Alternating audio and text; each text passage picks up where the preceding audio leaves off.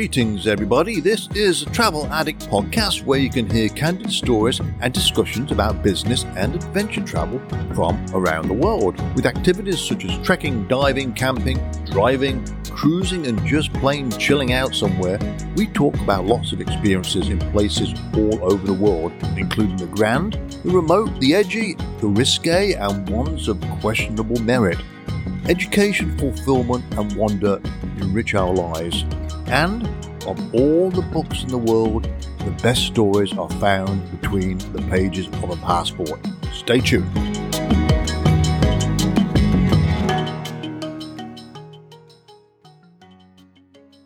Good afternoon, everybody. The Travel Addict here, Malcolm Teasdale. It's Friday afternoon, and online with me is Ian Pilbeam from, Scotland, actually, part of Great Britain, of course. And I'm going to be chatting to him for about a half hour, 45 minutes. Stick around because Ian and his family are travelers, but with a difference. Now, I've got a lot of admiration for what he's done because Ian, with his wife, took his two children on a vacation around the world. He can correct me about this if I'm wrong, of course, but backpacking. Now, who out there would actually do this? I wouldn't. I've taken my kids on vacation for sure. So Ian's a brave man, and we're going to find out a bit more about why he did that. So Ian, welcome. Can you hear me? Yeah, good afternoon. Good to be with you, Malcolm. Thanks for the opportunity to chat. Now, firstly, I don't want to get into where you live today. Now, you're an Englishman. Originally from where, though, Ian? I'm originally, and this will confuse your American audience, so I'm originally from Boston, but not that Boston. So I'm from the Boston in the county of Lincolnshire, where the Pilgrim Fathers set sail from all those years ago. That's right. That's right. Yeah. Well, I'm a Coventry guy from the centre of England. But now you live in the great city of Edinburgh. Now, I only went to Edinburgh after I left England and came to live in the States. I went back for vacation and went to Edinburgh. Now, for you people out there who haven't seen this city, it's a wonderful city, by the way. It's one of my favorite, I say smaller cities, but it's a grand city. It's worth a visit. And you're living there now, right? Yes, I've lived in Edinburgh for 20 years and very, very blessed to do so. And, Edinburgh is just a stunning city. It's a real jewel, very, very accessible for visitors. Yeah. And of course, the gateway to the rest of Scotland.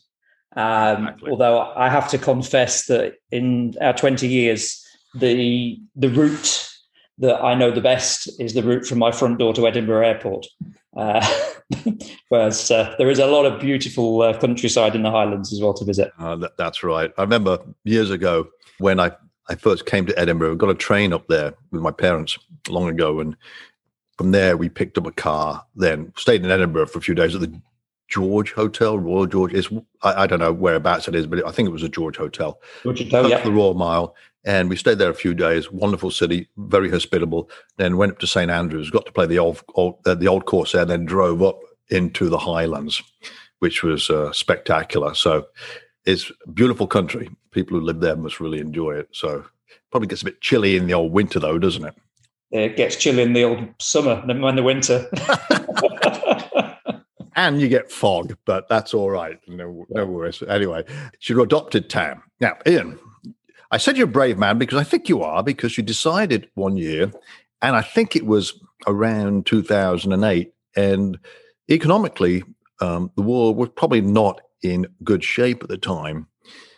But I'll let you describe this, but you decided to start traveling. Well, one thing is traveling around the world, but you're taking the kids with you. I think you tell me how old they were. Then you did backpacking. Now, tell me, what was your decision-making process to do that? And how did you get the wife and the kids to buy into it? Or maybe it wasn't your decision. Why don't you just tell me about that process leading up for you to get on the road, so to speak? Sure, absolutely. So we were on vacation. I'm going to pick you up on your statement that we went on vacation for a year. 2 weeks is a vacation with the kids. Okay. Well, often parents come back from that and they feel like they need another one to recover from the time with the kids. So doing it for a year is not a holiday. It's it's a lifestyle, I guess. Yeah. So 2007, summertime, we are on vacation in southern Turkey, typical package holiday. And one night we're in a bar having dinner, and I said to the kids, "Where do you fancy going next?" Now, they are 7 and 9 at the time. And they rather cheekily said, "Could we have a think about that, Daddy, and come back to you tomorrow?" So wind forward 24 hours, same bar, and they produce a sheet of paper. And on this sheet of paper is a list. And it's about 10 countries, and each one's got an animal next to it. All right, so kids, animals, obviously, so it's Australia kangaroos, it's China panda bears, Madagascar lemurs, Peru llamas, this sort of Africa lions, all this sort of stuff. And my wife and I just looked at each other, and this kind of thing happened where we were both thinking the same thing, which is, that looks amazing. I quite fancy that ourselves. Yeah. So the next morning we were back in the same bar, and we Googled round the world family tickets and discovered that they did exist. And indeed, there were blogs and websites of other families who were traveling. Not many, but they existed. So we thought, well, it's possible. And within 3 weeks of getting back from that holiday, I was negotiating my way out of a well-paid, secure, permanent job that I loved. Yeah. And, the autumn of 2007, I remember going to a recruitment agency that I knew and saying, am I doing the right thing here? And they said, "Don't worry, Ian, there's always jobs for good people." Yeah. I'd never heard of Lehman Brothers at that time. So the world did collapse in the process of us having this experience. I'm glad we didn't know it was going to happen. We'd never have done it. And it was a life-changing experience. Yeah. So there was some spontaneity there, a little bit of opportunism. There was also a backdrop of a bit of tragedy as well. So we'd been caring for my father-in-law who had vascular dementia. Yeah. He lived with us, and as his condition worsened, it got to the point where he couldn't be left on his own. And therefore, the normal family activities of going to the cinema, going to the zoo or whatever, at the drop of a hat just weren't possible. Yeah. So we lost some family life with the kids at that stage.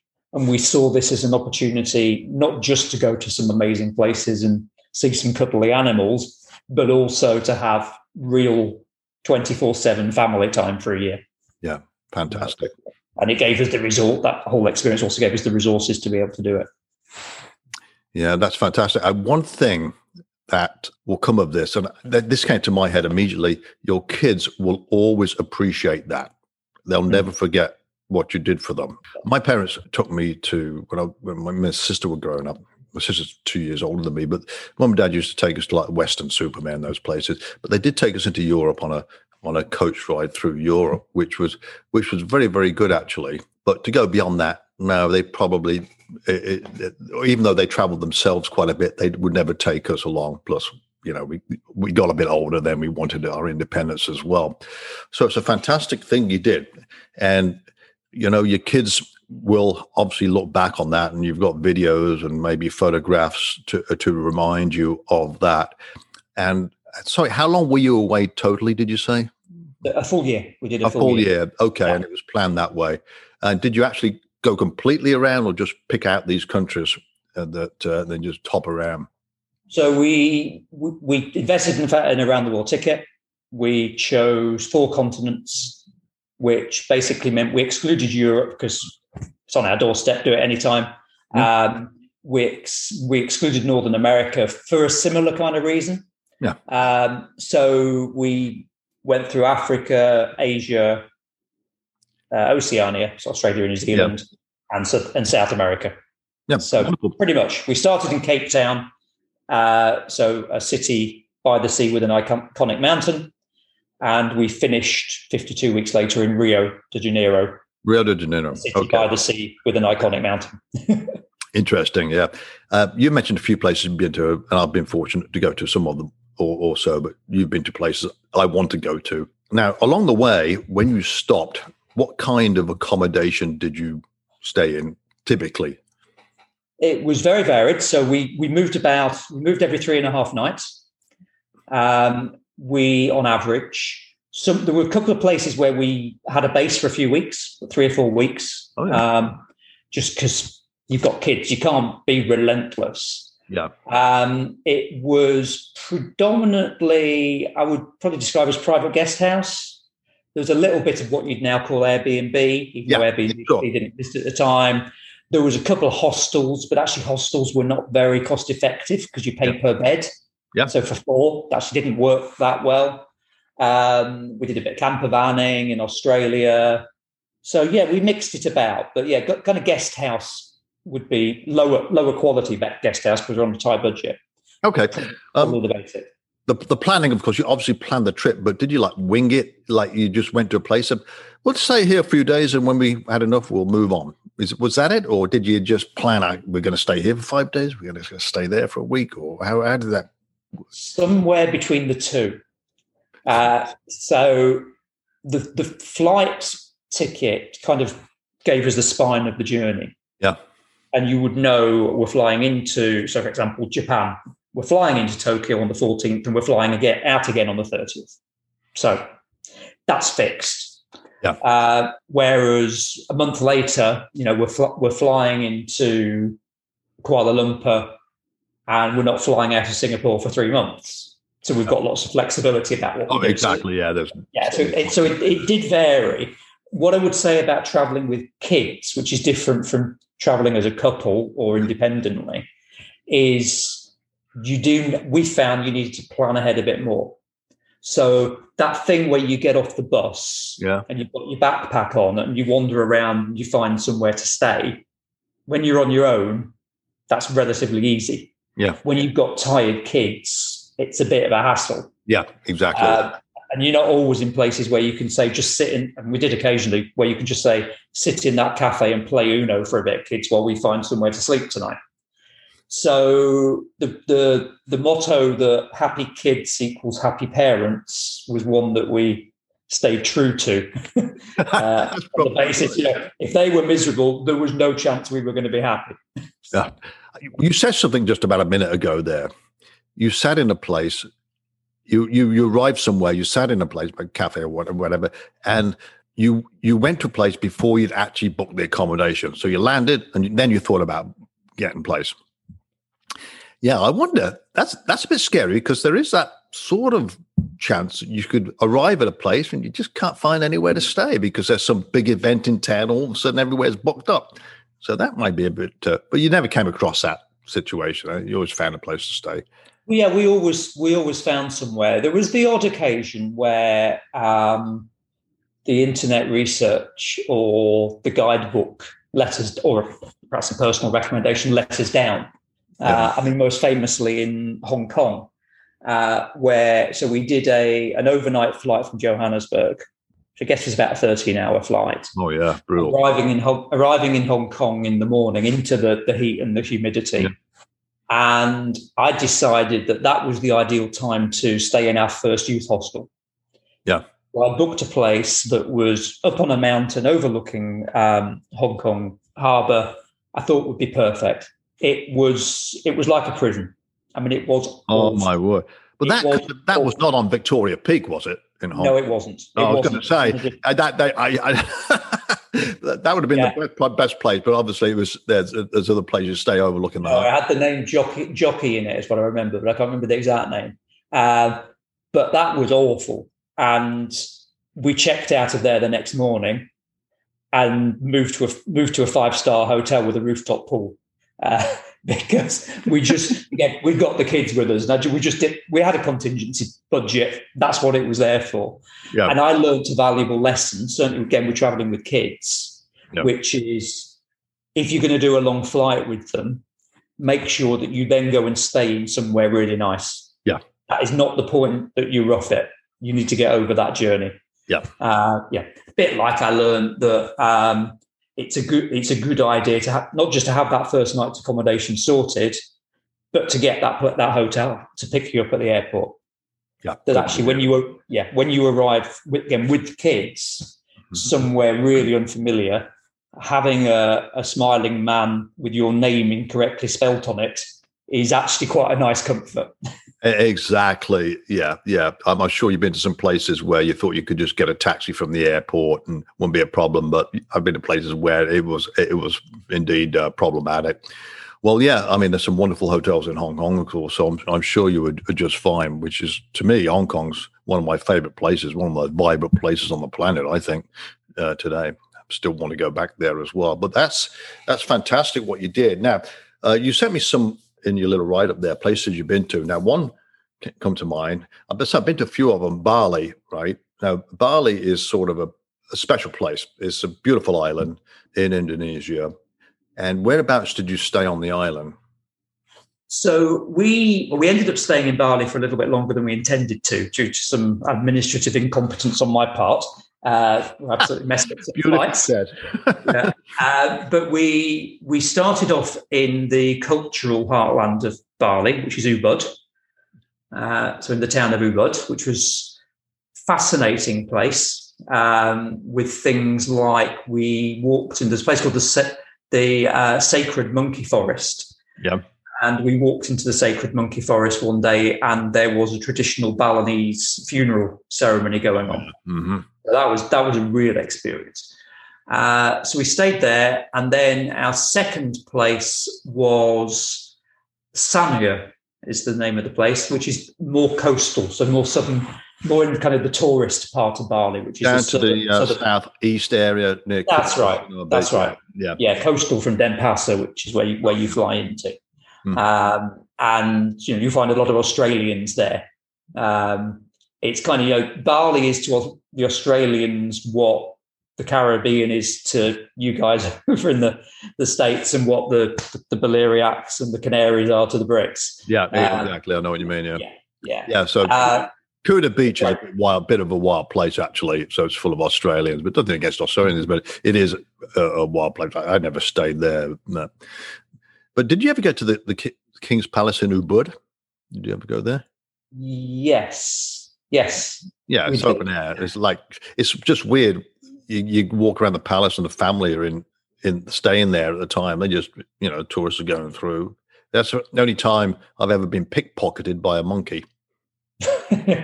Oh, those monkeys are vicious. Absolutely vicious.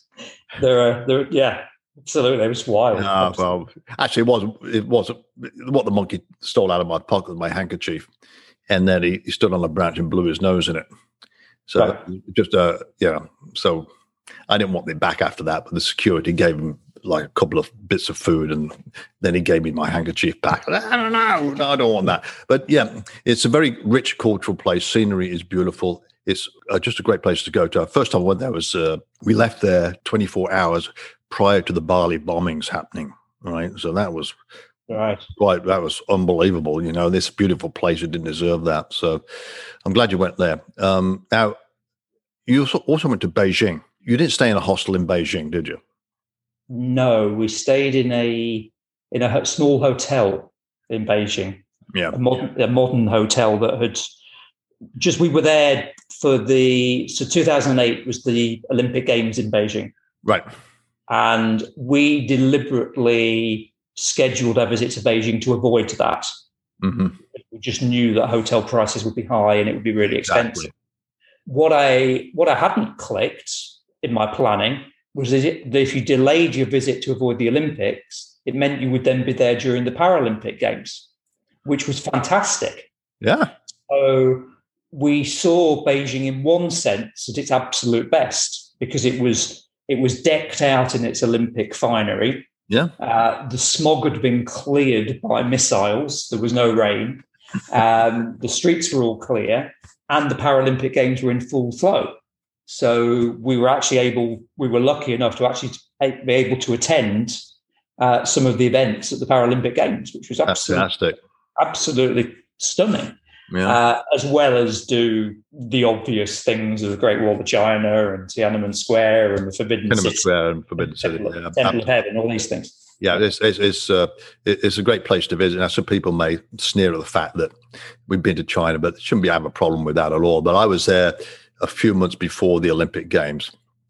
But what the Chinese did, they revamped Beijing Airport and did a fantastic job of it. Bit difficult navigating in the middle of the night, but it's all right. So excellent place to go to. And go to the food markets there. There's some strange things being roasted on the grill there, but that's all right, So that's Beijing. Now, Ecuador you went to, right? Yes. Fascinating. The reason that caught my interest is because I subscribe to a magazine here called International Living, and it's really geared around North Americans, portrays Ecuador as an excellent place for people who wish to move to another country to live. All right.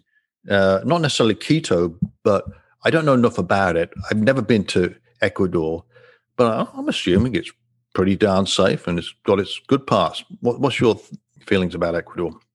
Yeah, well, we loved Ecuador, and we based ourselves in Quito for 3 or 4 weeks. I guess, like the rest of South America, it can at times it can be economically and politically unstable. Yeah, and right now is an example of that. So it's going through a difficult time at the moment, and they've just had an election there, which might move things on a little bit.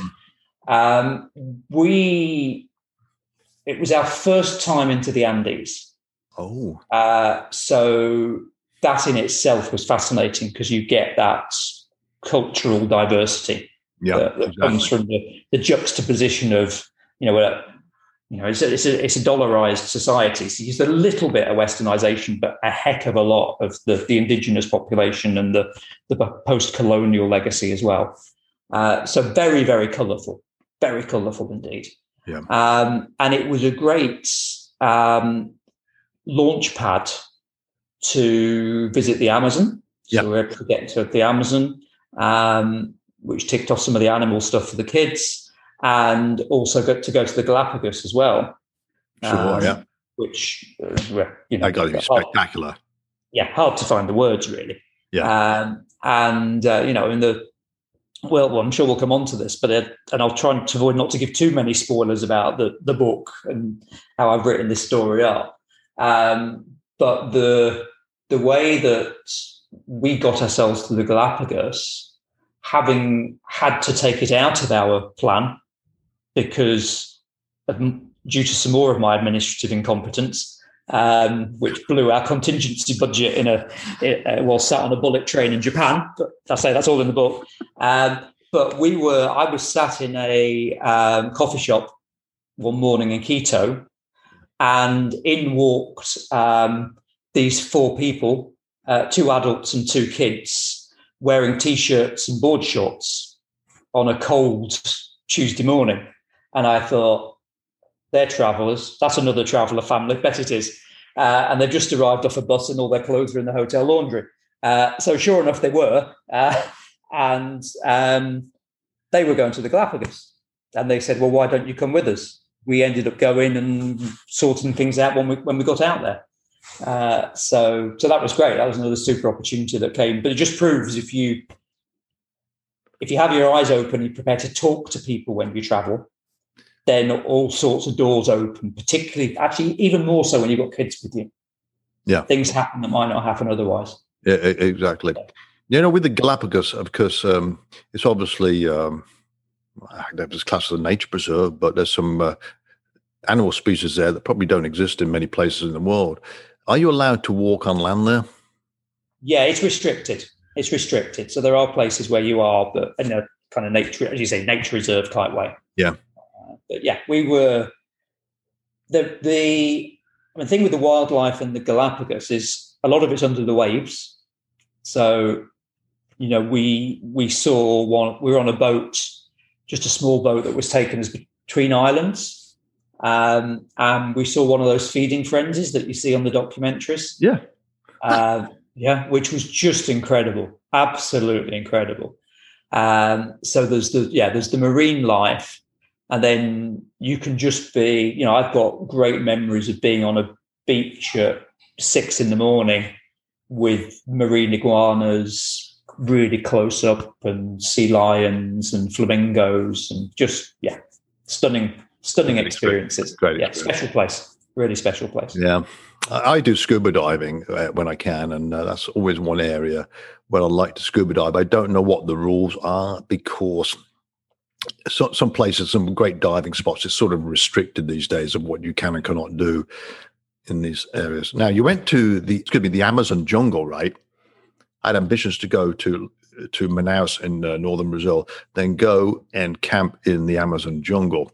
Of course, that never took place, and Brazil has been hit quite badly by the pandemic there. But you went into the Amazon. How deep did you go into the forest there?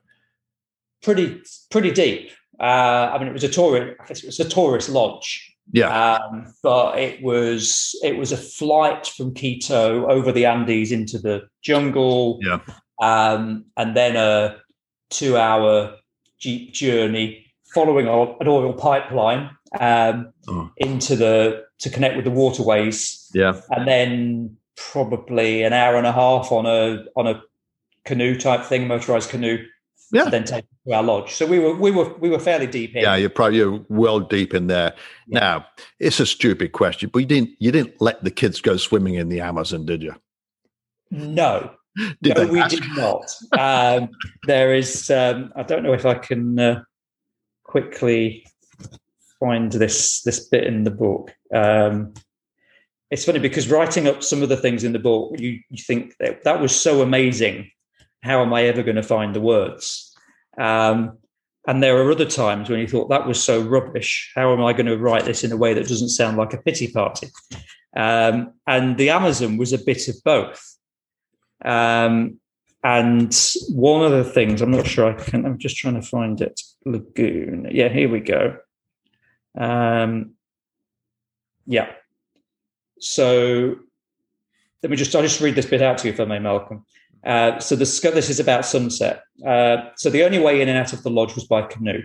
The deep waters of the lagoon consisted predominantly of rainwater. Our visit followed on from the rainy season, when water fills the valley and rises to the top of the tallest trees. Without a shadow of doubt, the most magical time of day was sunset. The sky was ablaze with bright colours, yellow, orange, ochre, riotous red, and finally rich purple. The surface was still, the air clear, and blissfully free of mosquitoes, which are unable to breed in this watery wonderland, the fallen leaves turning the water sufficiently acidic to prevent eggs from hatching.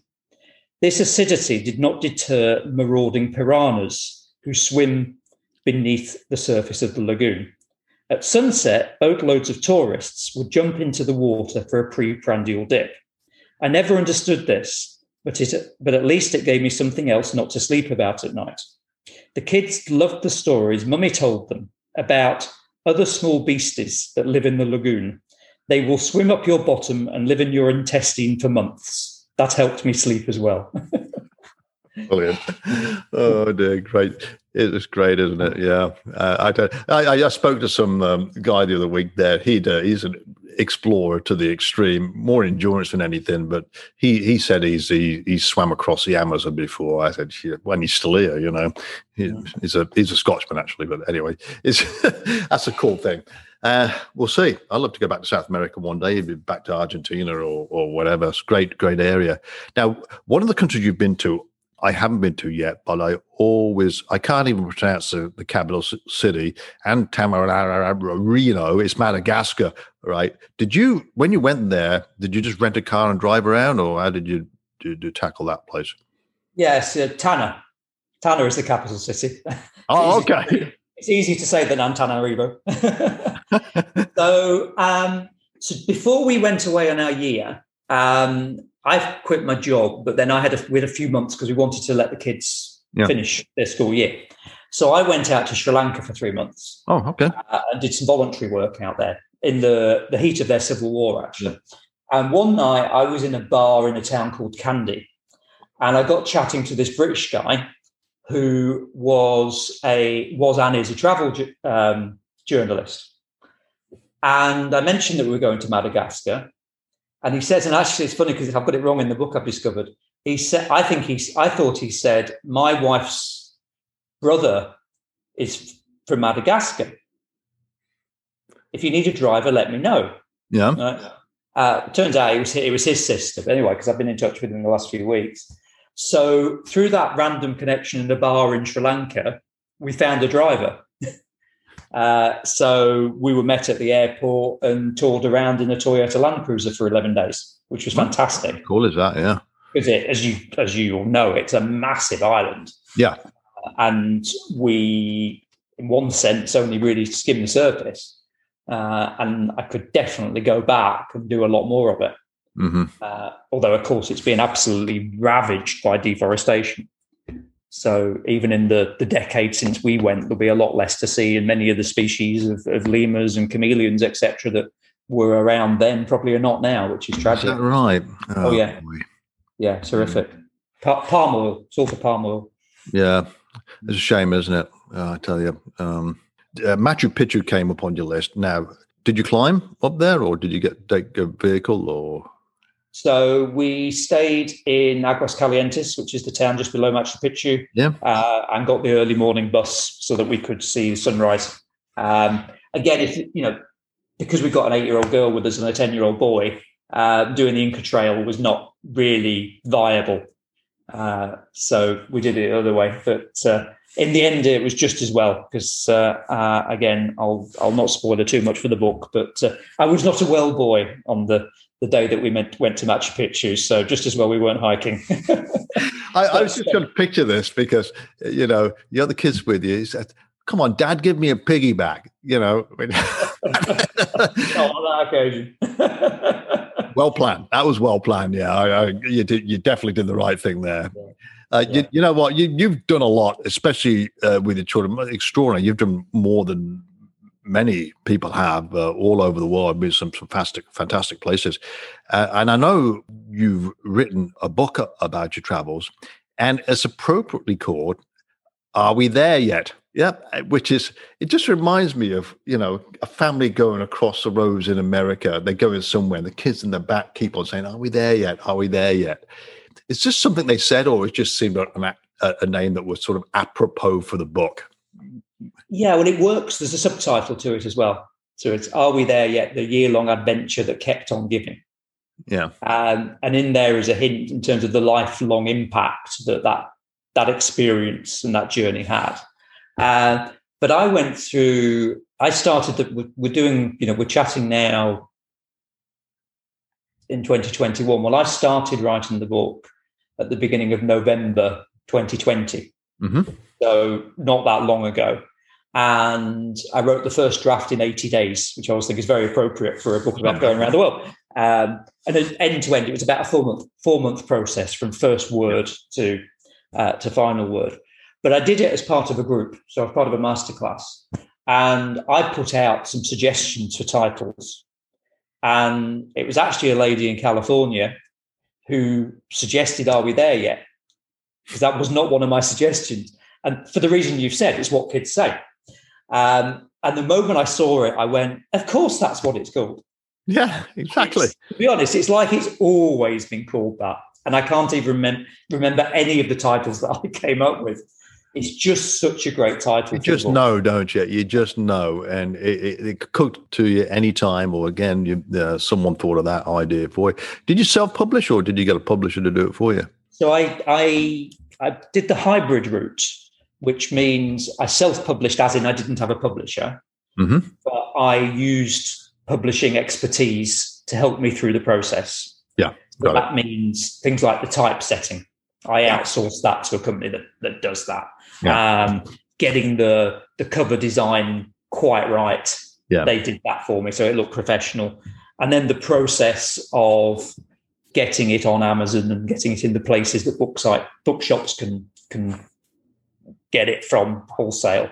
That was a whole technical job that I probably could have learned to do, but I thought I'm never going to do it again in all probability. So why spend all the time in it? So I used expertise for that. Well, you never know. You could come up with a second edition of the same book, appending to it, or, you know. Yeah, I mean, I bet you do, you know. I think the jury is out. And some days I will say, today is one of those days. I said to my wife today, I said, you know what, I don't think I'm ever going to write another book, because it is an intensive experience, a really intense experience. And I now understand why music acts, they do an album and they don't do another one for 5 years. Out by doing the one. Exactly, it's exhausting. But then they do another one. So I do have ideas for another half a dozen books. But whether they see the light of day or not, I don't know. I mean, I wanted to do this initially as a gift for my kids and their kids. Yeah. As a legacy project to record it. But as I started to share some of the content with people, I started to realize that actually there was some universality to this story, but also it was very topical at a time when you can't travel to be able to read about a family doing so. Yeah. And also in a world where a lot of parents are having to homeschool to learn about how you world school and make the world your classroom. True. It's very important today as well. Yeah. To learn how the rest of the planet lives from day to day and works. Very admirable, I must say. You've got the book out. That's the main thing. But I know when I was growing up, my parents were in World War II. And yes, I do have pictures. And I do have the odd video. Video's a bit lame, black and white. Bring back nice memories. But it would have been nice for my parents to write stuff down. The words also would mean a lot. I remember things they said, but things they thought at the time and put down in paper. You've done that. So this is something your kids will enjoy later in age and your grandkids as well. It's a fantastic thing to do. I think people should do that. Even if it doesn't have to be a bestseller, but for your own benefit, if you wish. That's the reason I did books in the first place. It was for selfish reason, because I wanted to remember stuff that I did many, many years ago, because my parents had Alzheimer's, and maybe I'll get it one day. I can read my own book and think, who the hell is that? Well, it's me. But I can read about it. It's a good thing to do, and you pass through the generations. So it's all good. Now, you also tried, or you've made an audio book of this, have you? Yes, that's interesting you mentioned that, because it's actually the point you just said. So when I recorded the audiobook, I felt like I was talking to my unborn great-grandchildren, because my grandfather did an interview, and my grandfather lived until just a few months short of 100. And he was an amazing guy and a massive inspiration to me. Mm-hmm. He did an interview, which the copy still exists, and he was an entrepreneur, and I'm an entrepreneur. And I listened to this 2 years ago on holiday, sat in Italy with a glass of wine in my hand, and I listened to my grandfather, in effect, speaking from the grave, because he died in 2005. And I learned things from him then that I went, right, I'm now going to go and do something with that. Right. So, I hope that whether they read the book, whether they listen to their long dead great granddad, that there is some legacy here for future generations to pick some life lessons from as well. So hopefully some inspiration. Real privilege to be able to do that. And then in the other direction, although I wrote some blogs at the time when we were traveling, they were very sanitized, because I knew that my parents would be at home worrying. So I excluded a lot of things that happened, like the times that the kids nearly died, that sort of thing didn't go in the blogs, but they're in the book. So my parents are now in their 80s. My mother is a retired English teacher. So not only has she read the book herself, but she has also, over a period of a few weeks, every day read a section to my dad, read out loud a section of the book to my dad. So actually they've learned the things about me and their grandkids that they didn't know before, because we kind of sheltered them from it. So it's been a great experience of sharing within family. I've had people that I went to school with read it. I've had school teachers read it, family members, people that don't know me from all around the world. It's been a privilege to be able to do that, and a joy to get the feedback as well. Excellent, yeah. The smallest book I wrote, actually, I tried. It's a work in progress to do an audio book, and I felt at times I just wanted to stab myself in the neck because it was so frustrating, and you had to. I use Audacity for the mixing there, and it's frustrating. I still haven't done it yet. Do I really want to do it? I'll probably get to it one day, but it's taken many, many hours to do so far. So it's on the back burner right now. Either way, you've got this thing down in words. It's a great thing to do. Now, you have a website named, your website is familytrippers.co.uk, right?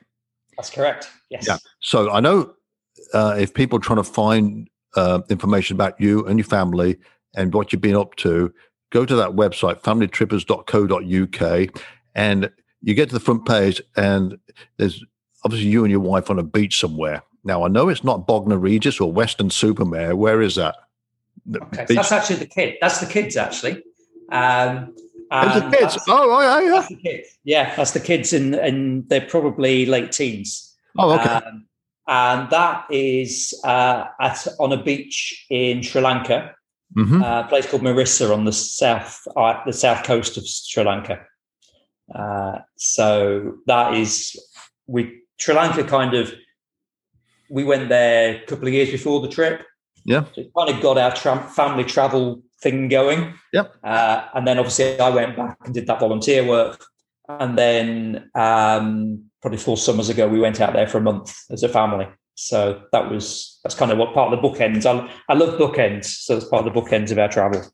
Okay. Excellent. Nice shot. Well, I tell you, it's extraordinary. Now, I always encourage people, especially as they get on older in life, to try and think of a place which is sort of way out there, a trip that would give you memories of a lifetime. Yes, you can go to the beach. Yes, you can go and see family here. But, for the time you got left on this planet, life is fragile. Go somewhere really obscure when it will give you these memories of a lifetime. You will never forget it. The memories will stay with you. But you've had that trip, it appears, and you've got some memories for the rest of your life here, which is not going to go away. How do you top that? Are you planning anything else in the future, or are you just going to sit back? And I don't think you'll sit back. You got something in the works, have you? Or yeah. So you'll know this, Malcolm, that travel once you let the genie out of the bottle, then it's very hard to get it back in. So the kids have been off. Once they hit their middle teens, they went off and started to independently travel themselves. Yeah. That freed Anne and I up to be able to do some things as well. So, we've been to the last few years, we've been to Vietnam, or we've been to Cuba, or we've been around the Baltic states and the Balkans. Yeah. So we've done some good stuff. Yeah. But our plan is, fortunately, and I say with touch wood, is I've built my business now that I'm kind of freed up from it. So I have a fantastic team that run it. So get COVID out the way. Yep. And my wife and I plan to do a lot of travel. Yeah. And probably, maybe a 12-month year might look a little bit like 3 months traveling around somewhere in the developing world. So, Southeast Asia or South America or whatever, something like that. 3 months in the westernized world. So there are quite a few road trips in the States we want to do, for example. 2 or 3 months back in Scotland, enjoying the Edinburgh Fringe, being home for Christmas. Yeah. And then maybe another 2 or 3 months based somewhere interesting.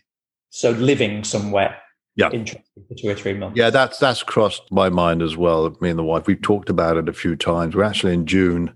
We're going to the Turks and Caicos Islands for a month. We're fortunate to have a place down there. So we're just going to stay down there for a month, come back.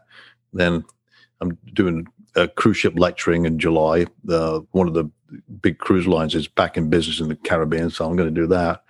Then I got a trip planned for later on in the year, going to Raja Ampat in Indonesia for a diving trip and just tour around there. But we've talked about spending 3 or 4 months a year in a country like maybe Thailand, I don't know, and just But it's too early to tell right now. It's in our heads. It's something we feel like we want to do, and I think it's key here. All your travels, Ian, that you've been on, you've learned a lot. You've learned a lot about the foreign cultures. You've learned a lot about how the rest of the world lives, how the people live from day to day.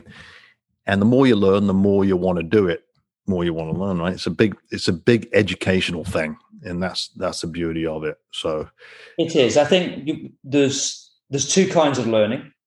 So there's learning about the world that we live in, and particularly when you come up, you and I will have had the same education, and it was a very narrow post-colonial Atlantic view of the world.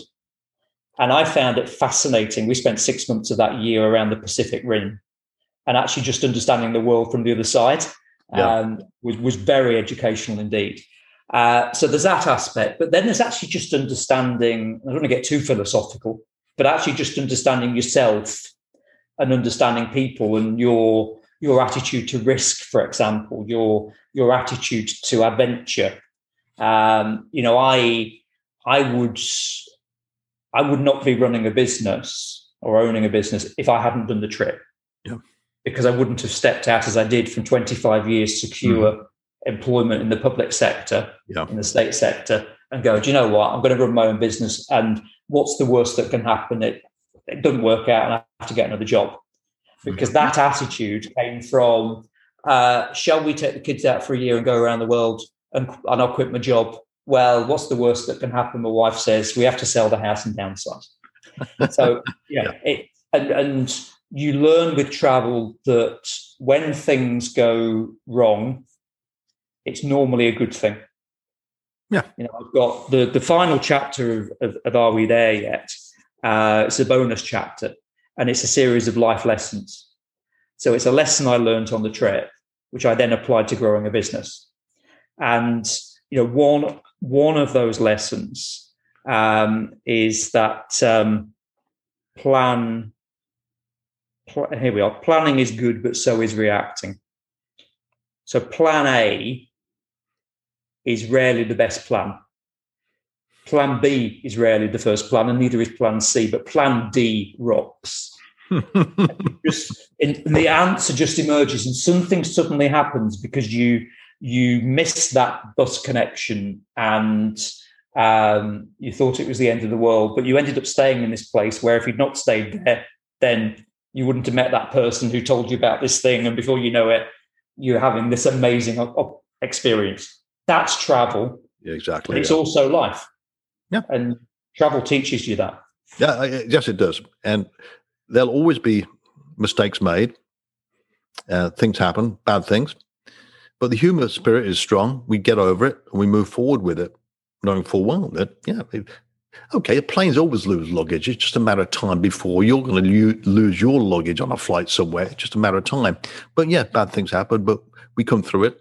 We learn a lot from it. All good, Ian. Excellent. But anyway, your book's out there. It's got to be worth a read, and your website's there for people to peruse over. Anything else you got to say? Well, I got you online here. So the easiest way to find the book is to go to Amazon, to be frank.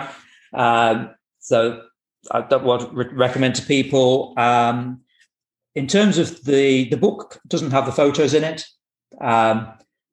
because I took about 15,000. But what I do is I post a picture from our travels every day on Instagram.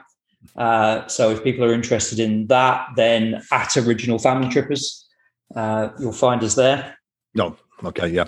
But beyond that, what I say is that travel's an amazing opportunity. We're privileged to live in a planet that's much smaller and more accessible than our parents and grandparents did.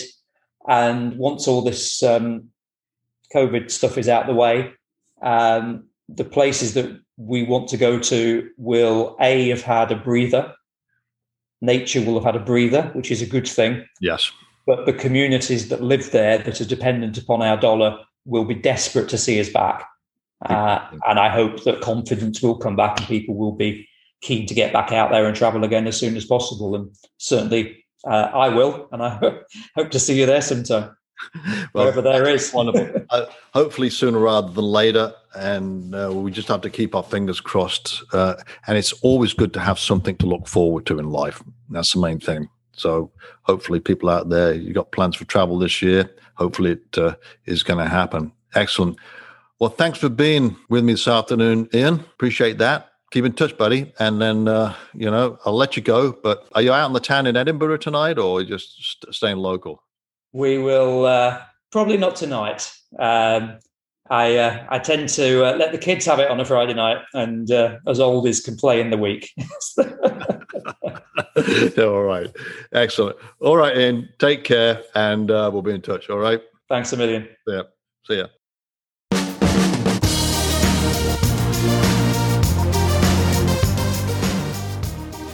Many thanks for joining me today. This is Malcolm Teasdale signing off.